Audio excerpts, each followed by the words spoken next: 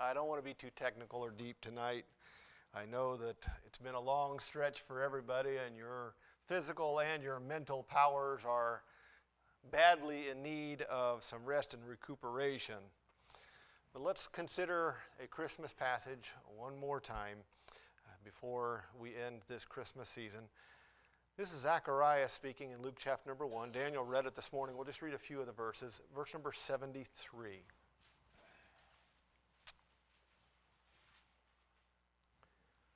Zacharias is speaking, and he says, "The oath which he swore to our father Abraham, that he would grant unto us that we, being delivered out of the hand of our enemies, might serve him without fear, in holiness and righteousness before him, all the days of our life."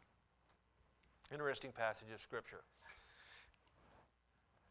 I have now seen my 53rd Christmas, which means that for 53 years, people who have loved me and desired my best have taken of their hard-earned cash and purchased something that they thought that I would either need or want, and then they've given it to me. Now, when you start doing the math, that is, one, a lot of presents, and two, a lot of cash that has been spent. I didn't say that Dad spent it, okay? You want a piece of Christmas advice my sister gave my dad? This is good advice, by the way, men. My sister gave my dad this advice: never buy anything with a cord for Mom for Christmas. Pretty good advice there, man. Just file that away. Now, you have to keep in mind that all this was done, all this money was spent, these presents given by people who they know me best and they desire my best. Rarely does a total stranger walk up and just hand you a gift. Rarely does someone who hates you go out and buy you something. So over 53 years, I have received gifts bought by people who know me best and love me. But I have to tell you,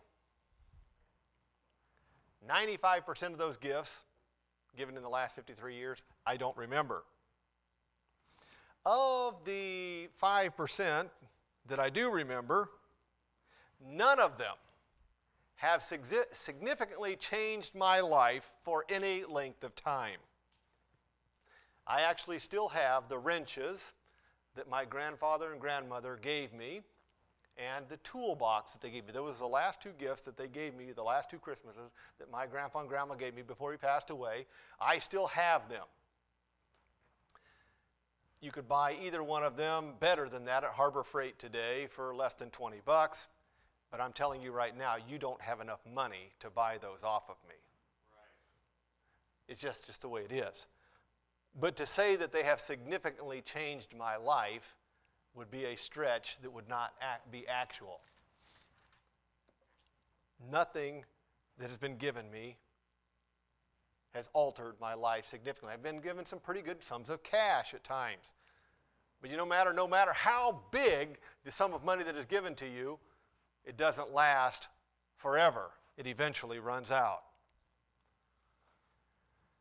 The truth of the matter is that we give gifts expecting their life expectancy to be very short.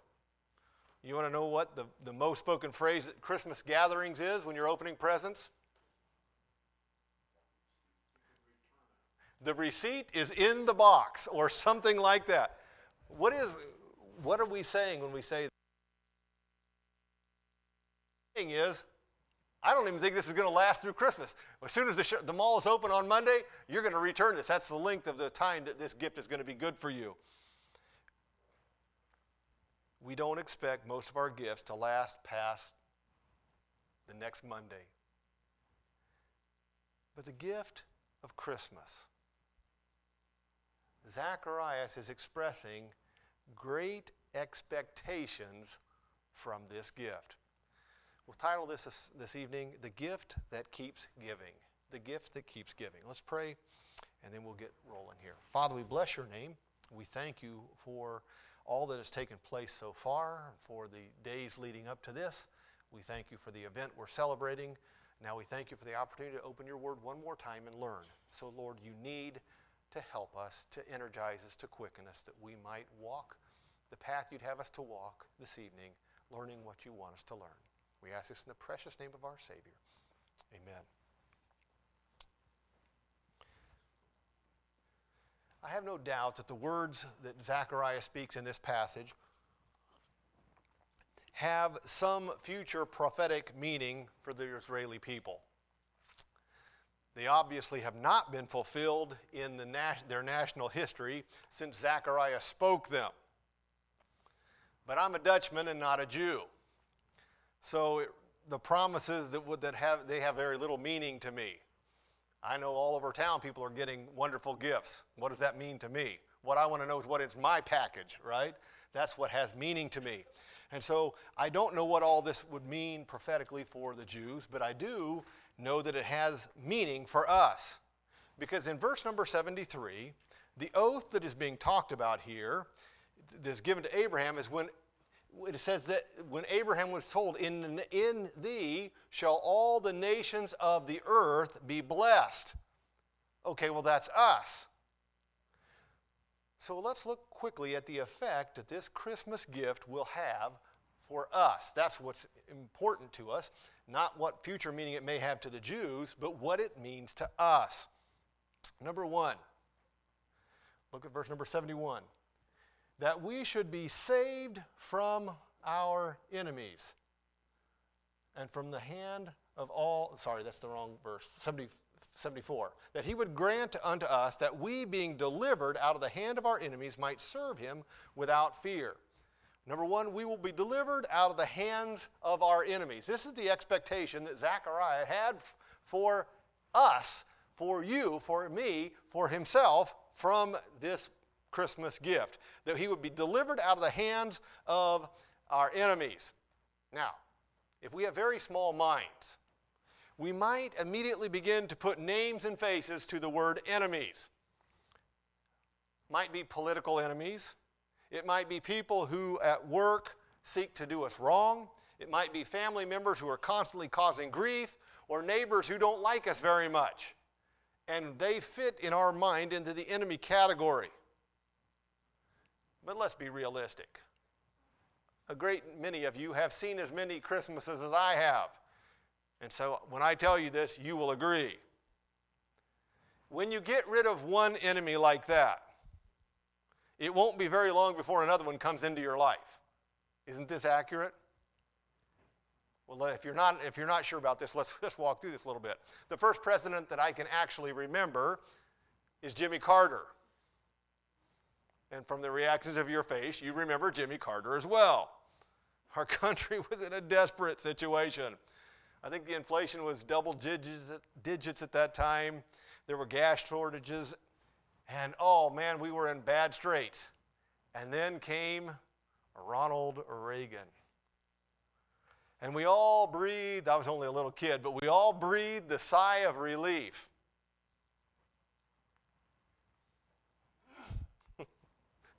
But anybody want to rehearse how many times we've been through that same scenario since that time?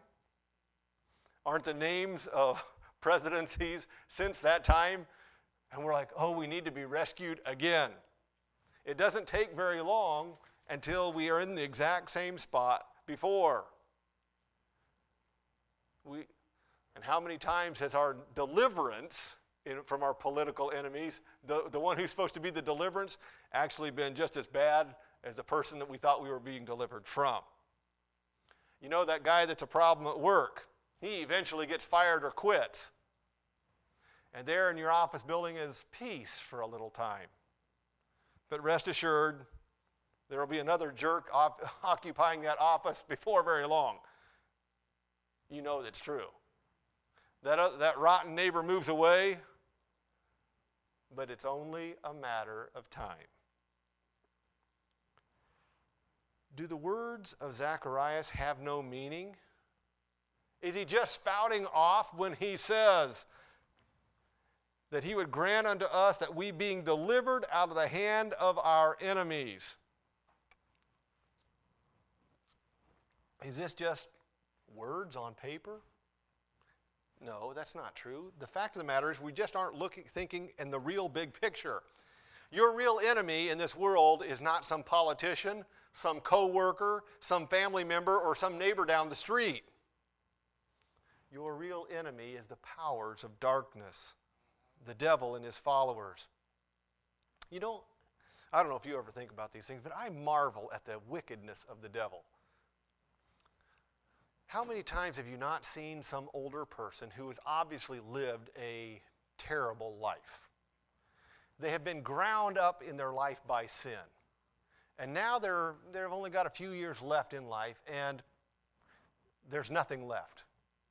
You know what I'm talking about. Their life is just a devastation of sin. There's no way that they could do the cause of Christ any good or the devil any harm. There's just nothing left. And they're facing an eternity in hell. Their life is already a disaster. You see the picture. Now, wouldn't you think that you'd have a little bit of pity and say, okay, I've already destroyed you. I'm going to let you have a couple of peaceful years before you die and go to hell. Does the devil ever do that? Right. Here, these people have been ground up to nothing, and the devil is still kicking the daylights out of them and making their life a misery clear up to the end. There is no pity in him. Now, when you think about that is your enemy, how would you, and he had you in bondage, think about life, what would be like with that intact. And Zacharias says that he would grant unto us that we being delivered out of the hand of our enemy. Do you realize, if you're like me, you almost never even think about the devil. The one who would have chewed you up and spit you out and then kicked you after that, you hardly even think about. Why? Because many years ago, when you trusted Christ as your Savior, you were delivered out of his hand. And he does not manipulate you and control you and chew you up like he would. You have been delivered out of his hand. This is one of the effects that Zacharias is looking for in this gift of Christmas. The second gift, or effect of this gift, that he would grant unto us that we, being delivered out of the hand of our enemies, might serve him without fear. The effect is that we would serve God without fear. Well, that is quite a promise. Do you know that fear basically runs the world? The world operates on fear. Now, how could we serve God without fear? How could this effect happen from this gift? Well, I thought of three different things that the fear has been controlled on. One, or A, we don't fear our destiny. We don't fear our destiny. If you know Christ as your Savior, you're not fearful about where you're going to end up. Right. Think about how fearful a thing it would be if you had to earn your salvation. Right. How fearful would that be? So every day you're trying to add this thing up. How many times did I sin today? And what is the real punishment for that? And, okay, how much good do I have to do in order to balance that back out? Do you realize in Martin Luther's day, if you ever get a chance to read, the kids hate this, okay? But there's a black and white movie that was made about Martin Luther. And if you want to borrow it, I'll let you borrow it. The kids won't mind that at all. It is so interesting to watch. But they were actually almost trying to figure this all out mathematically. And if you did this certain thing, then it got you so many days out of purgatory. And if you did this and you did that, then you got so many more days out of purgatory. And they have this whole long list that if you did all these things, can you imagine trying to keep track of all that math? And you'd say, oh, okay, now what all did I do? And how many negatives is that? And how many positive? Can you imagine what, and who do you trust? Who do you trust? Is the guy that made up the numbers, is that guy, was he honest, or was he a mathematical failure himself? Do you see how nerve-wracking this would be? And we have been delivered and serve without fear because our punishment has already been paid. We don't worry about having done enough because we serve without fear because we do not worry about our destiny. That's the gift of Christmas. And we don't worry about our eternal destiny. B, we don't fear our service either. We don't fear our service. I don't know if you've ever had one of these, but when I was in college, I had a boss at that lumber yard that I was afraid of. He would ask you to do something. I always hated when he asked me to do something because you were never quite sure if it would be good enough, he would be satisfied with it, if he'd get upset with you. If you did it wrong, would he just fire you on the spot? You just weren't never quite sure. But we serve God without fear. There's no fear in our service because Christ is such a gentle boss. He provides all that's needed. His service is not hard, and he is gentle in his treatment of us. And his service is glad service. So we serve without fear. Also, that we do not live our lives in fear because we do not fear the devil. And if you think about the devil, do you know how tricky he is? Do you know how powerful he is? Both of these are very scary things. When he is your sworn enemy, the fact that he's tricky and he's a lot smarter than you, and he's powerful, a lot more powerful than you, you think, man, I am not going to make it here. But we do not have to fear that enemy. We can serve without fear. Why? Well, I'm not telling you anything you don't know because you can quote this verse. There hath no temptation taken you, but such as is common to man. God is faithful, who will not suffer you to be tempted above that which you are able, but will with the temptation also make a way of escape that ye may be able to bear it. We have been delivered from him and are also protected from him. We can serve without fear. We have two effects so far. That we'd be delivered out of the hand of our enemies and that we would serve him without fear.